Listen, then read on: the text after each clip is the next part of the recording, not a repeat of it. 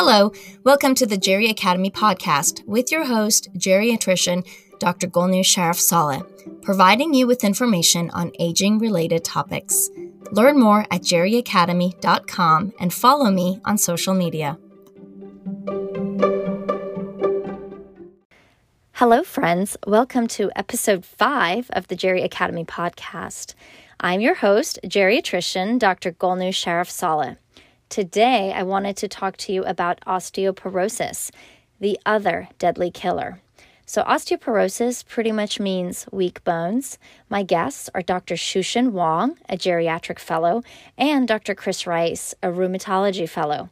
Did you know that 300,000 people are hospitalized every year for a hip fracture? That 95% of those hip fractures are due to falling? And did you know that untreated osteoporosis can lead to premature death? So let's learn more, prevent fractures, and get stronger. Hello, guys. Hi. Hello. Thanks for coming on the show. You're very welcome. I'm glad to be on the show. So, Dr. Wong, you just wrote a blog. We called it Don't Give Me a Break, Osteoporosis and You, on the Geri Academy blog site. And it was a great read. It's quick and it's, I think, informative. But just tell us a little bit about yourself before we start talking about osteoporosis. Okay, well, I am a geriatric fellow with Blue Ridge in Morganton, North Carolina. This is my first year and only year into it. I've been greatly enjoying myself. Before that, I was working as a hospitalist at the same facility. I've seen a lot of elderly patients coming in and out, which, actually kind of inspired me to take up taking care of older patient as more of a specialty, or it's my passion to take care of older patients as much as I could. It's kind of interesting that you guys are actually married and one of you is going to be working as a geriatrician and the other one as a rheumatologist. I think the two specialties really blend well together. So Dr. Rice, tell me a little bit more about you. So I'm currently in my second year of a rheumatology fellowship, which is a 2-year program down in Augusta, Georgia. So I see patients at the Augusta University Medical Center and also at the Charlie Norwood VA Medical Center there. And it's very interesting specialty to me, and I was very excited to hear the opportunity to talk about osteoporosis, since this topic is very relevant, that we see it in both those patient populations I work with. Yep. Our hospital system, it's interesting. We started a fall clinic, and our last podcast we were talking about falls, but one of the issues that we have is so many people fall and break a hip and they have osteoporosis, and it's never detected until they have that tragic event. And so I'm hoping with this podcast we'll be able to inform our listeners so that we can maybe even prevent some of those fractures that are an outcome, a result of untreated osteoporosis.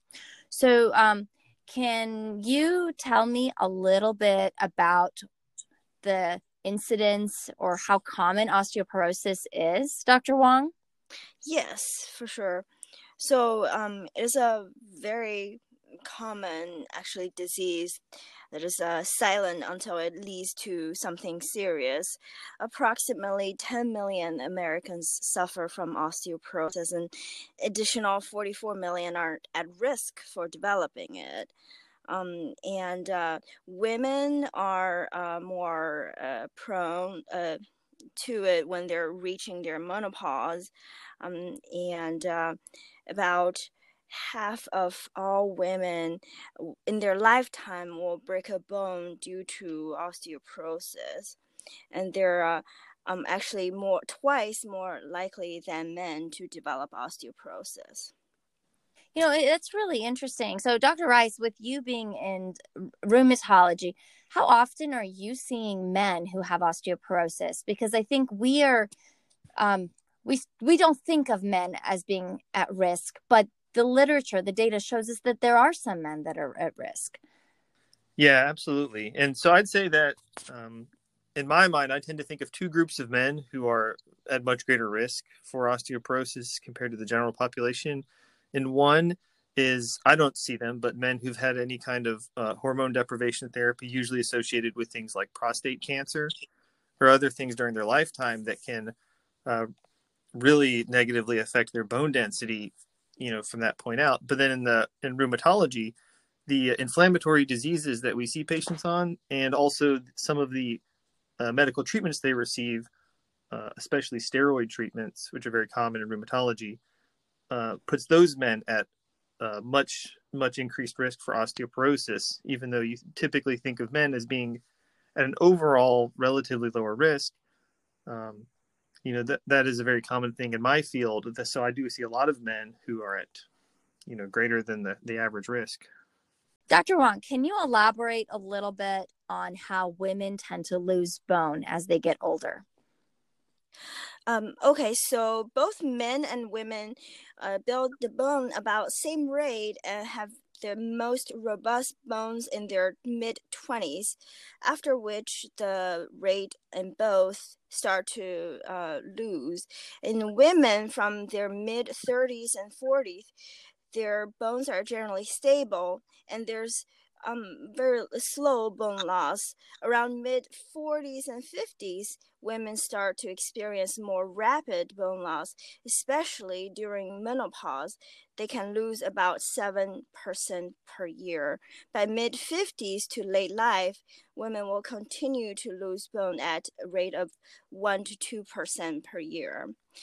For men, after age 30, there's a more steady stream of losing. There's about 1% of bone loss per year, but they can lose up to 6% of bone yearly, depending on what risk factors they are. Okay. And so can you talk about some of these risk factors? I know there's some that are modifiable, like we can make some behavioral changes and really reduce our risk of having osteoporosis. And there are some risk factors that we just can't do much about.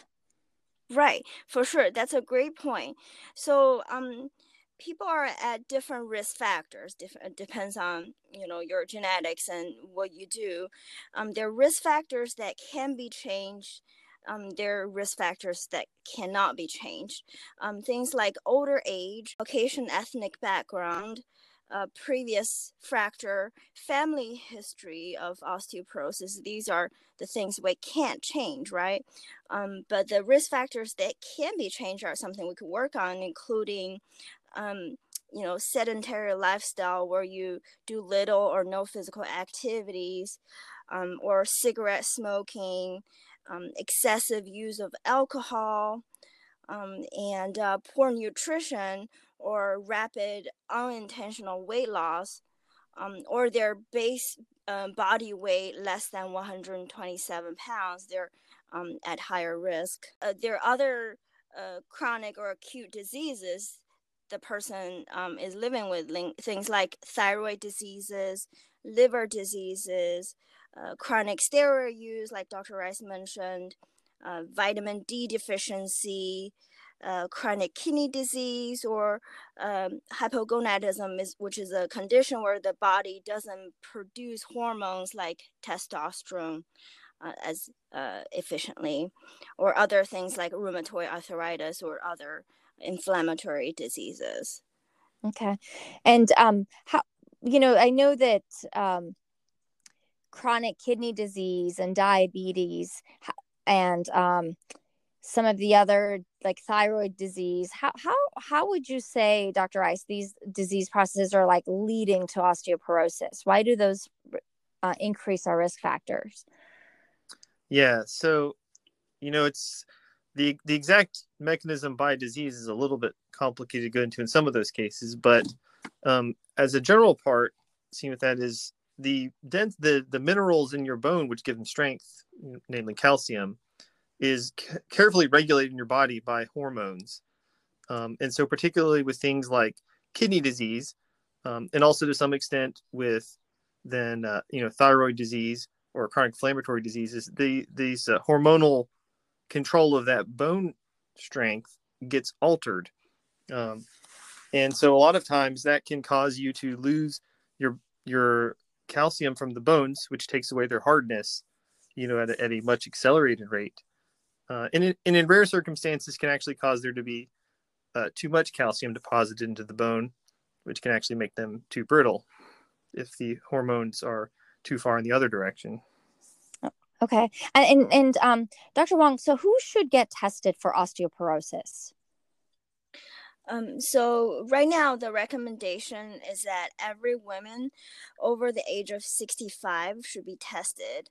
And additionally, any older adult with a risk factor that we just mentioned or loss of height by more than 1.5 inches should be tested regardless of gender. For men, there's no routine testing recommendation just yet. Okay. And so what is the best way to get tested for osteoporosis, Dr. Rice? Yeah, that's a great question. Thanks. So we actually have a very good test for osteoporosis. It used to be we didn't know you had it until it caused you harm, which is problematic because most of our treatments are good at reducing your risk, not for, fixing problems immediately once they've happened. So the best test we have is called a bone densitometry X-ray scanner. We'll refer to it as a DEXA. This is basically a very simple, fast X-ray that just looks at how dense your bones are. And this, we've actually had this test now. I think it's started in the late 1980s and became more widely accessible in the 1990s as a very effective screening test.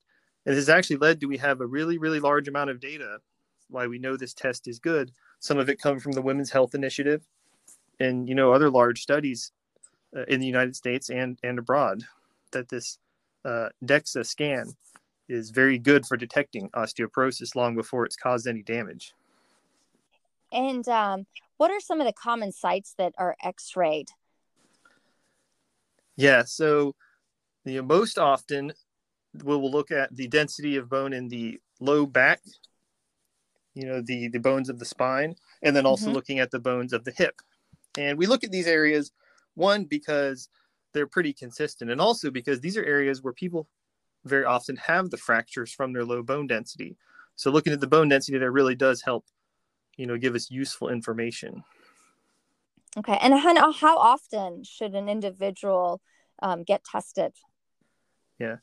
So that can depend a little bit on what the findings are. Definitely, it's recommended for all women after menopause to undergo screening, usually by age 65 or sometimes earlier if there's any other risk factors, concerns, even potentially a very strong history.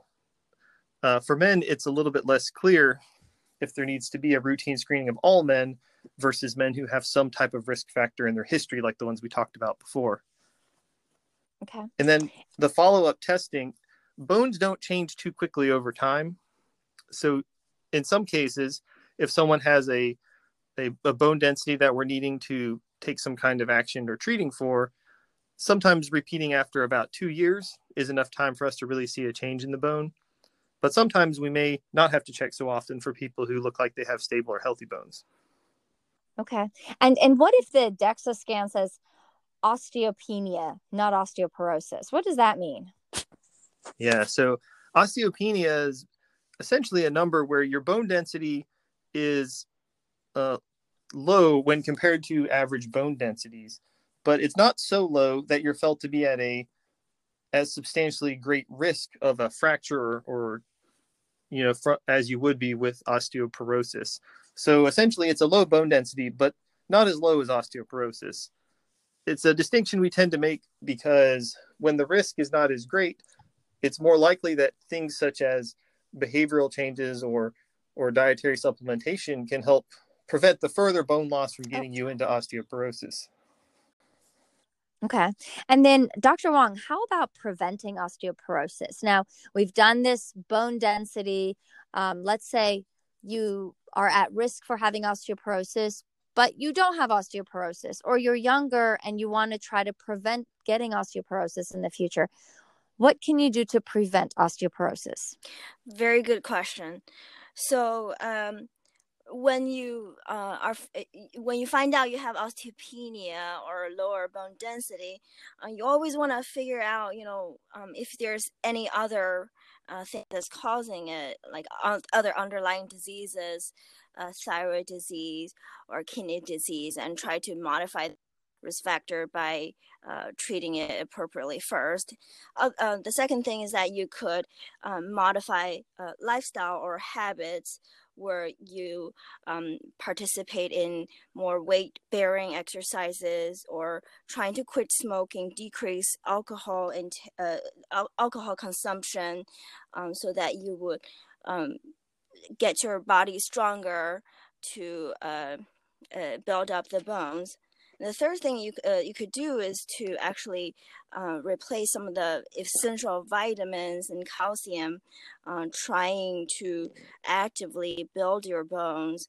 The two things that we want to talk about, one is vitamin D and the other one is calcium. The FDA recommends that older adults take 800 units of vitamin D3 daily. So vitamin D has been shown to maintain bone health and actually linked to preventing falls in older adults. When it's combined with calcium, it has been shown to reduce the risk of fat fractures. So a daily vitamin D supplement at the recommended dose is safe to take. And but don't forget all the diet source, right? There's a lot of diet out there that's rich in vitamin D, including milk, yogurt, some fish like sardines, tuna, and leafy greens or beans. Actually, some animal livers will also be rich in vitamin D. Eggs and certain mushrooms, they're all rich in vitamin D. Now, for calcium, it's a little tricky. The daily recommended dose of calcium is about 1,200 milligram. It's about a little bit over 1 gram a day. But don't forget, this includes the calcium you eat in your diet. So don't forget, if you're eating enough calcium-rich food, you don't need to take additional supplement. Too much calcium actually would cause some trouble. So if you want more information, you could go to Jerry Academy blog on vitamins and herbs and discuss in details about vitamin D and calcium supplement. Yeah, and on your blog, you have an excellent chart on what items contain how much calcium, and you even had an example. So like if someone has a cup of yogurt a day, that cup of yogurt is maybe about 250 milligrams of calcium, right? And then a glass of milk might be about 150. An ounce of cheese is like 150 to 200 milligrams. And so if you eat that every day, that's, going to be a lot of calcium, and you may only need 500 to 600 more milligrams a day, not actually taking a full 1,200 milligram tablet of calcium, which can cause kidney issues, constipation, correct. And it's not pleasant to have calcium side effects. And one small things good for people to know, that if you want to take calcium, take it in small portion. That's actually help your body to absorb it. If you take it in a large portion, large pill, that's actually harder for your body to absorb. Yeah. So small, frequent. I think that's like great advice. I what I've noticed usually when I see patients in the office, they're like, oh, I take these 2 pills. This is my calcium per day. And then you ask about their diet and you're like, oh, no, wait, you're taking way too much calcium. And then I think once we fix that, we're like, okay, now this is a combination of your diet, and then maybe just take this 1 pill, then they don't have some of those side effects. And again, the big one that I see in our practice is constipation, I would have to say. For sure. Now, yeah. So Dr. Rice, we've talked a lot about being active, preventing osteoporosis, the types of nutrition that we may need to consider, and nutrients to prevent osteoporosis. But if someone has osteoporosis, can you talk to us a little bit about some treatments that are available? Yeah. So we actually have a couple different types of treatments now. I think that talk about the vitamins and nutrition is super important. But it is true that in general, the diet supplement activity alone is not going to bring the bone density up especially in elderly individuals. But it is more likely to help prevent further loss. Fortunately, we have several different types of medicines now. There's actually oral medications that can be taken on a weekly basis. There's some injectable medicines that can be used at home, which are under the skin shots. And then less frequently dosed every 6 or even 12 months, there are some medications that can be given in an infusion center. Some of these work by really stopping more bone from being broken down, and some of these can actually accelerate the building up of new bone. So usually the selection of a particular medicine is something that you'd have to discuss with the physician, because they'll need to look at, any other medical issues and medicines you're on. And also, how severe is the osteoporosis that they're looking at? Are you someone who's had recent fractures versus are you just now being picked up by a screening test and might not need as aggressive medical therapy alongside doing some of those lifestyle changes? So Dr. Rice, one of the things that I see in the hospital setting is oftentimes we have an older adult who breaks a hip because of a fall. Now, we know that that person now has the diagnosis of osteoporosis, even though they have not had a bone density. Just having that fracture gives them that diagnosis. Now, is this a person that needs to start treatment for osteoporosis? Yes, absolutely. And I think this is currently a big area we can improve on, both from the patient understanding and for the physicians. The fact of having that major fracture of an important bone, like in the spine or in the hip, by itself shows that there's weakness of that bone that would benefit from being treated. And so there are a variety of medications like we were talking about, and it's really important that people who've had a fracture like that do get on treatment, since they have a significant risk of another fracture in the future due to the frailty or relative weakness of the bone. So far, when this has been looked at, it's a lot of people who are appropriate and would benefit from this kind of medication therapy for osteoporosis are actually not getting it due to it not being thought about as much, or treatment started as aggressively as it could, even without any specific kind of DEXA test or other, evaluation with the osteoporosis. Yeah. And it's interesting because, when I was in medical school, there really wasn't that much, in terms of options for treatment. And all of a sudden, over the last 10 years, there's so much more option for treatment. And so if a patient doesn't tolerate one type of treatment, there's always another option. And if one treatment doesn't seem to be working, then there's always another option, So I think being able to address this disease process right now is so much better than the way we've been able to do it in the past. And I also think we've kind of ignored this disease for so long, but because the country is aging, right? The world is aging, and we're going to have so many baby boomers by 2029 reaching 65 and older. We have to protect them. We have to prevent them from falling. We have to prevent fractures just to preserve quality of life, right? Absolutely. Yes, definitely. Yeah.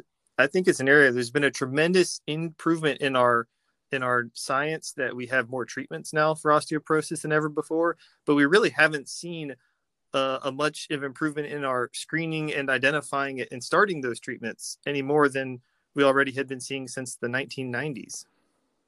Yeah. So, you guys, thank you so much for talking about this topic. It is near and dear to my heart, just because we treat so many patients with hip fractures because of untreated osteoporosis. What is one takeaway that you really think our listeners need to know?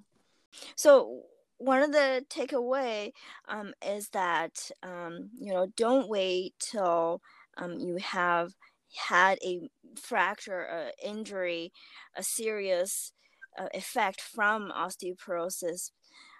Just because it's usually asymptomatic, it usually doesn't have any symptom before you pay enough attention to it. About 1/4 American age 50 and older who have a hip fracture will die within a year of the injury, and half of all hip fracture old elderly patients never regain full function on the affected joint. So this is a very serious illness, and it's definitely treatable or amenable if you pay enough attention early enough. Dr. Rice?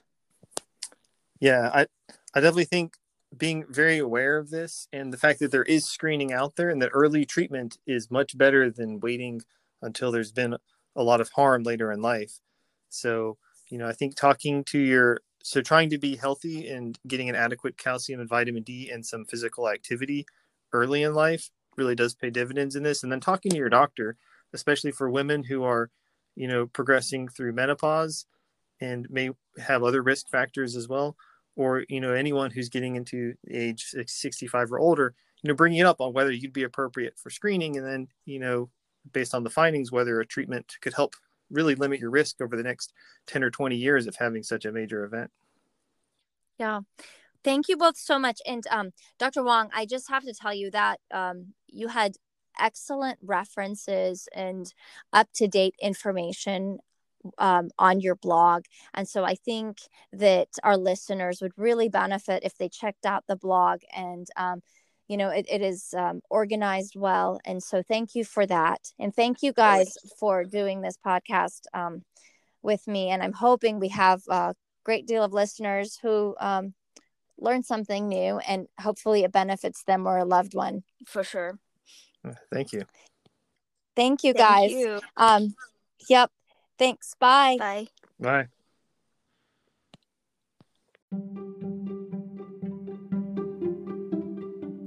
Thank you for listening to this episode of the Jerry Academy podcast. Learn more at jerryacademy.com or follow me on social media for information on future episodes.